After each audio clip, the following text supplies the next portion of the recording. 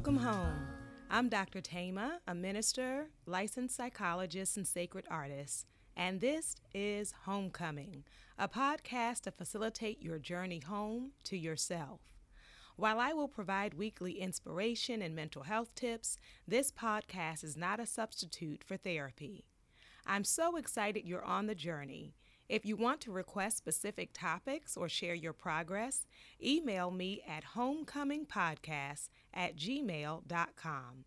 Also, after you listen, be sure to like, subscribe, and share. Let's begin. Here we are for another episode of Homecoming. Today, we want to focus on oppression and the journey home. I want you to understand the subtitle, which is It's Not All in Your Head. In traditional psychology or Western psychology, American and European psychology, many therapists would present the idea, if it's not in the room, it doesn't count. And the way they think about that is we can't change anything outside of ourselves, so you just have to focus on you. But there are some challenges, some limitations to that approach because it ignores the reality that each of us are beings that have been raised and live in a context in which there are multiple hierarchies, that there are those who are targeted, those who are marginalized, those who are institutionally, systematically left out and discarded. And so when we take those things into consideration, it is not surprising that you lost track of yourself. It is not surprising that you discounted yourself. There is something called internalized oppression. Internalized oppression is when I come to believe the lies I've been told about myself. What are the lies, the stereotypes, the stigma that you have been told directly or indirectly about the groups you belong to? What are the lies that exist about Black women, about Latinas, about Asian women and Asian men? What are the lies that are perpetuated about people living with mental illness or who are differently able? What are the lies that we are told about body size and body shaming? What are the lies that we have been told about people who are low income or who have access to less education? What are the lies that are told about people based on their sexuality? What are the lies that are told based on people's religious affiliation? What are the lies that are told based on your age group? What do people say about persons who are your age? Those are thick in the culture. And because of those realities, even when you're driving down the street, the billboards that we see tell us a message about womanhood, tell us a message about our value, our worth. They tell us a message, commercial after commercial, about who is worthy, who will be chosen, who should be pursued, who is attractive. And in social psychology, there's something called a halo effect. The halo effect is once we determine that certain people are attractive, we also attribute other positive qualities to them. And that includes even children.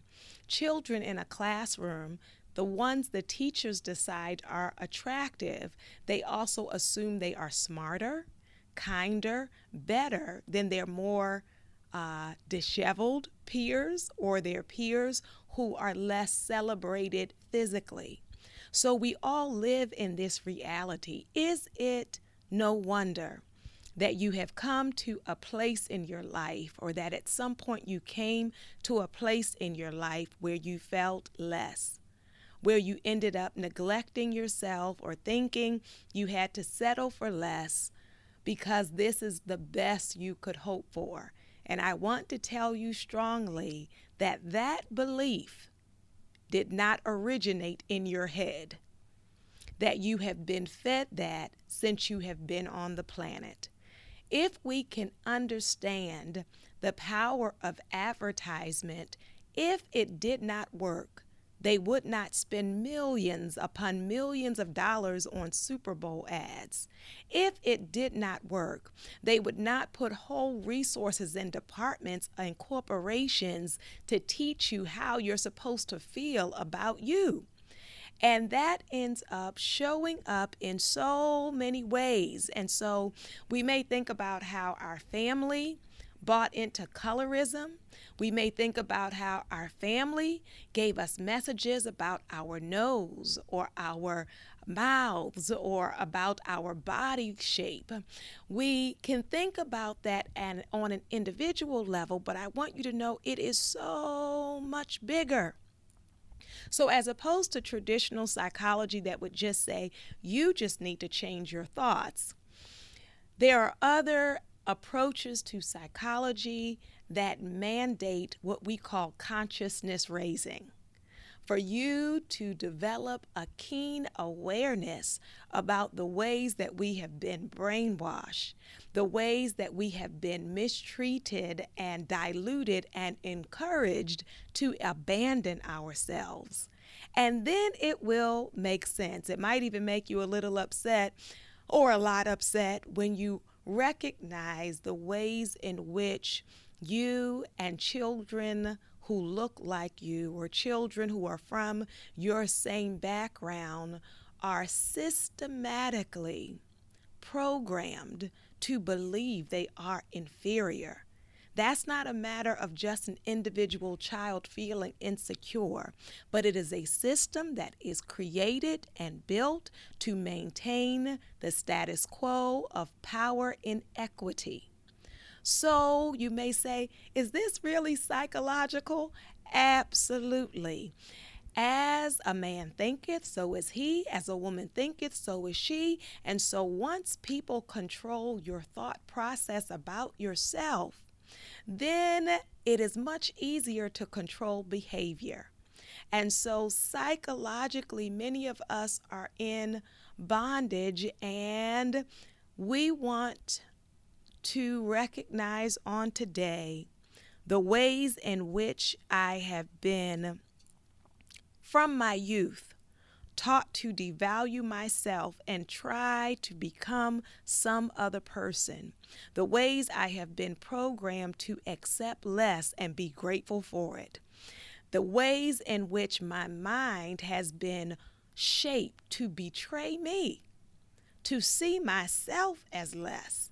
I mean, can you really comprehend who benefits from our insecurity? Who benefits from our sense of inadequacy? Who benefits from us believing that we can never get past a certain point?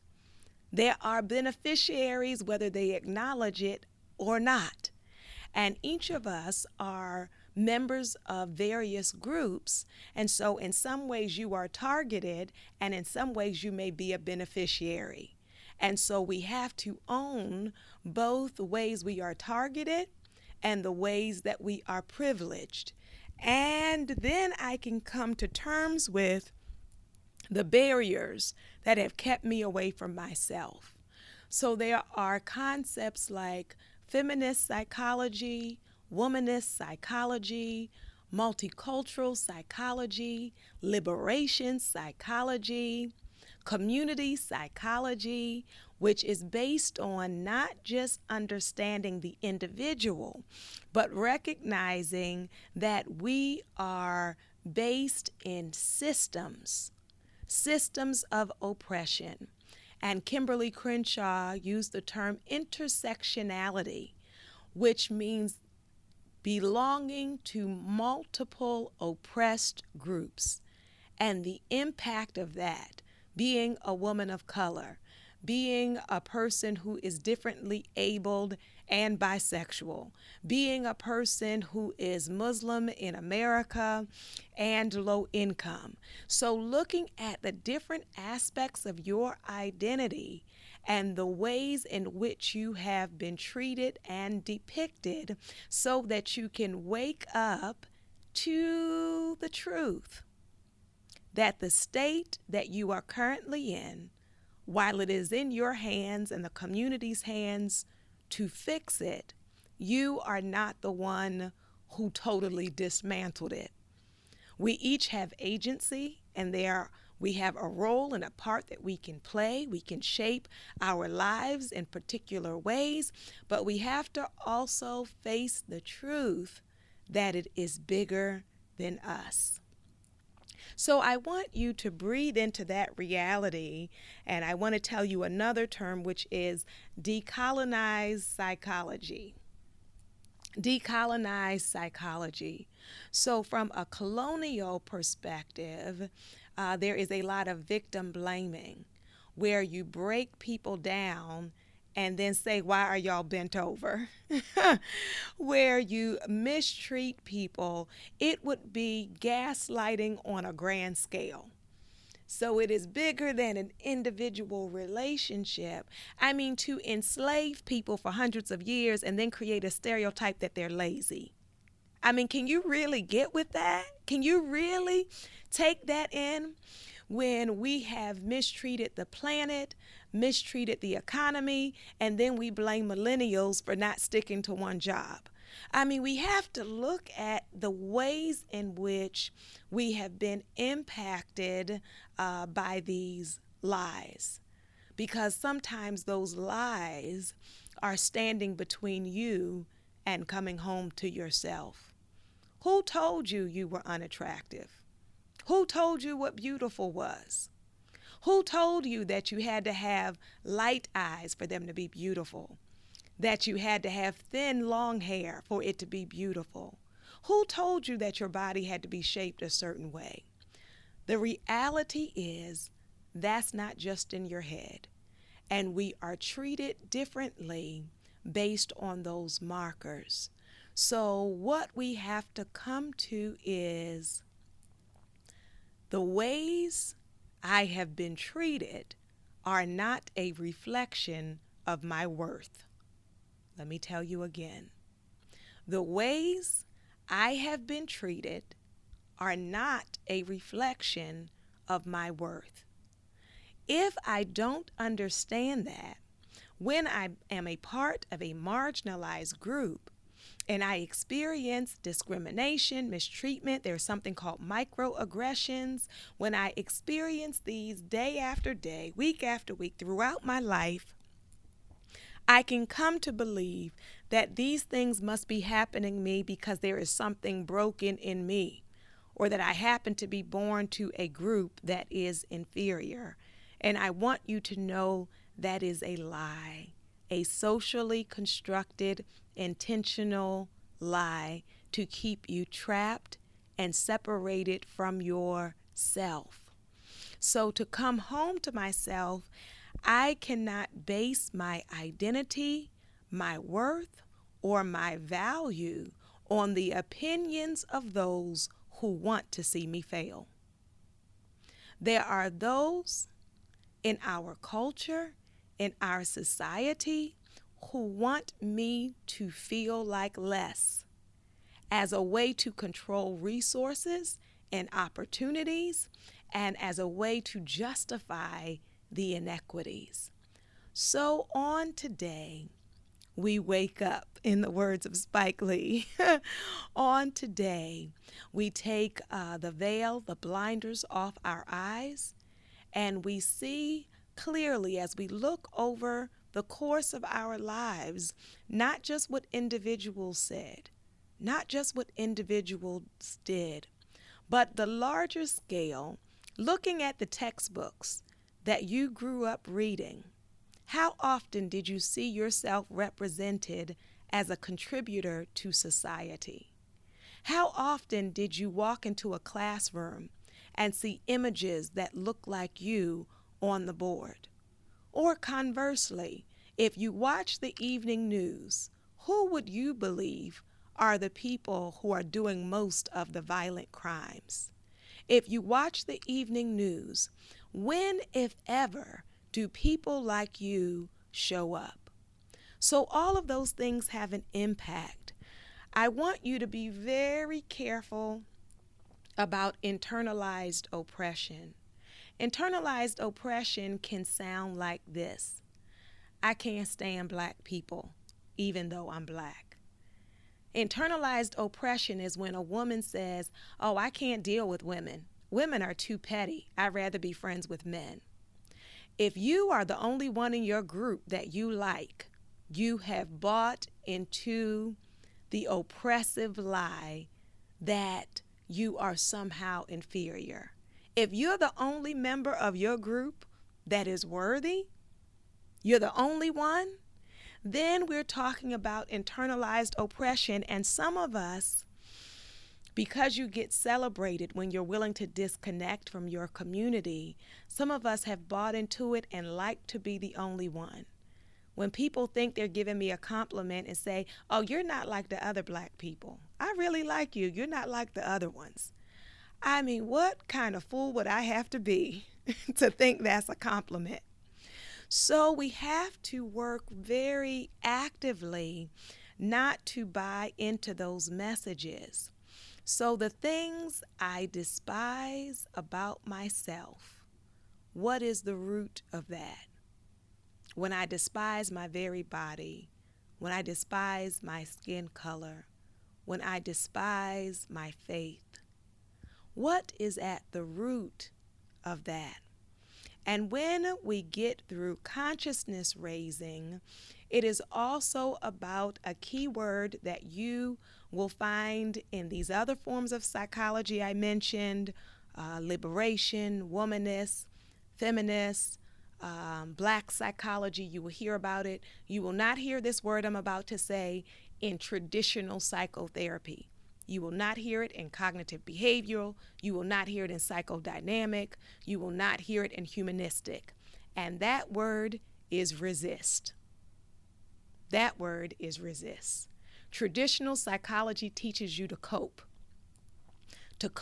and change your thinking, because the problem lies with you. But when I recognize the ways these systems are set up, I know that within me and outside of me, my sanity, my mental health requires me actively every day to resist the lies I've been told about me. That as I'm flipping through a magazine, as I'm driving down the street looking at all these billboards, as I look at who is cast as the leading lady every time, I have to actively resist the poison of self-hatred. I have to actively resist retreating within myself, or trying to disconnect from myself, or settling and accepting poor treatment, accepting negative treatment, because I am believing those lies or just coping. So coping is fine in the moment. Coping, that's how you get through the day. But you have to survive in a society where there are messages bombarding you to despise yourself. You have to actively fight to love you. Eve Ensler, who did the Vagina Monologues, she said in an interview, to say to yourself, to look at your body and say, I love it, is a radical act. It is a revolutionary act to look at your body and say, I love it. I love my hair. I love my teeth. I love my lips. I love my eyes. I love my hips. I love my thighs. I love it. Is a revolutionary act. And she said, none of us 100% believe it, but it is the revolutionary act to even declare it, into yourself. And so some of us are not home within ourselves because we have been taught to despise ourselves. And I want you to know you are worthy. You are altogether lovely. You are beautiful, which is why our ending song every week says that we are beautiful. Yes, we are. Yes, we are. And I mean that on the inside and out, to lean into that truth. And when I recognize my beauty, I don't then buy into a hierarchy that says only me, right? That I am and only me. No, it means that I'm so comfortable in the skin I'm in that I can celebrate you and yours. I can celebrate you and yours. And it doesn't take anything off of me. But it also means that I recognize it's not just a psychological exercise, but that we have to take action in order to resist. So psychologically, I resist, but then I also have to, at whatever age I am, in whatever family I am, in whatever field or profession I am, create space for the resistance, to point out the inequities, and to actively work against them, to eradicate it, to recognize it, to call it out when you see it, to call it out when you hear it. And each of us can recognize something that is outside the confines of traditional psychology, and that is justice work is mental health work. Justice work is mental health work for yourself and for those around you. I want to create a society where children who look like me know their worth.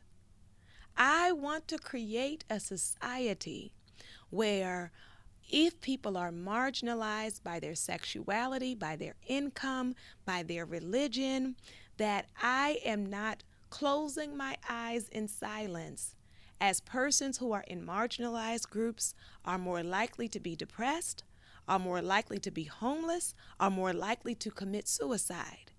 I want to recognize that's not just a matter of an individual making a decision, that we are woven together, and either we are actively resisting the status quo or we are being silent. Judith Herman, who wrote the book Trauma and Recovery, said, "It's very easy to side with perpetrators. All they require is our silence." So if I don't speak about the ways in which people are mistreated, undermined, made invisible, then I am participating, collaborating with those systems. And on the other side, when I raise my voice to name it, to speak it, to celebrate those who are not celebrated, including myself, then I shift the tide in very powerful ways. When you see a group of children, I want you to know the predators often target the child that has been marginalized. They know that those children are not attended to, are not affirmed, are not celebrated, and so they prey on them. What would it mean if you had grown up knowing your worth? Where would you be at this moment if you grew up recognizing your value, your intelligence, your talent, your beauty? What would it mean if not only did you know it, but when you walked into a space, other people in positions of power knew it? What would it mean if you were not constantly underestimated? Sometimes I like to try to flip it on its side and say, oh, I enjoy being underestimated because people don't see me coming. And that's true. I have been in many, many circumstances where being a Black woman, people assumed I did not know anything. And it's such a fun moment when you take people by surprise. And at the same time, it can be very draining. It can be very exhausting. It can cause burnout. It can cause some people to stop trying. And so I want to offer to you today, as we work for a more beloved community, as Dr. King told us, the beloved community. We have to create that space where people are loved and affirmed. While we are working on that, what we can do on an individual level is to see it. Because when we don't see it, there's something in psychology when we talk about African Americans, John Henryism, and it's basically this idea of, if I don't acknowledge oppression, I can beat my head against a wall and then blame myself for my lack of progress. The same experience when we think about other areas of oppression. If I do not recognize that that is a reality, then I can hold on to shame. I can hold on to self-blame and carry baggage that is not mine. So once I see it, it's not that I see it and surrender, but then I can become very intentional about doing things and going into spaces that nourish me and that provide a reality check. If for any group you are a minority member in society, you can find yourself sitting in spaces where you will question yourself because everyone else is functioning according to the system that is in play and pretending it doesn't exist. So you need at least one good friend that is your reality check. You have those moments where you're like, is it me? Right? Is it me? Because we're going to own our part, right? If there's something I'm doing, then I'm going to take that, right? But there are also realities that you do not have control over. There are also systems at play that you do not dictate, even with being outgoing, even with being friendly, even with trying to be a team player. Those experiences, those realities exist. And so a part of you exhaling this week is about you seeing it when it shows up. So your homework this week is consciousness raising. I want you to pay attention in the media. I want you to pay attention in magazines. I want you to pay attention if you go to social settings. Who is attended to? Who is ignored? On playgrounds, who is the popular one? Who is the forgotten one? On your campus, at your church, at your temple, recognizing who has power in this place. Who has the power in this place? And recognizing it can help to release some of what you have charged according to your own account. There are some things that you have blamed yourself for, and you have not taken into account the realities. The second thing I want you to do, and some of you may be far advanced in this area, for some of you this will be new information.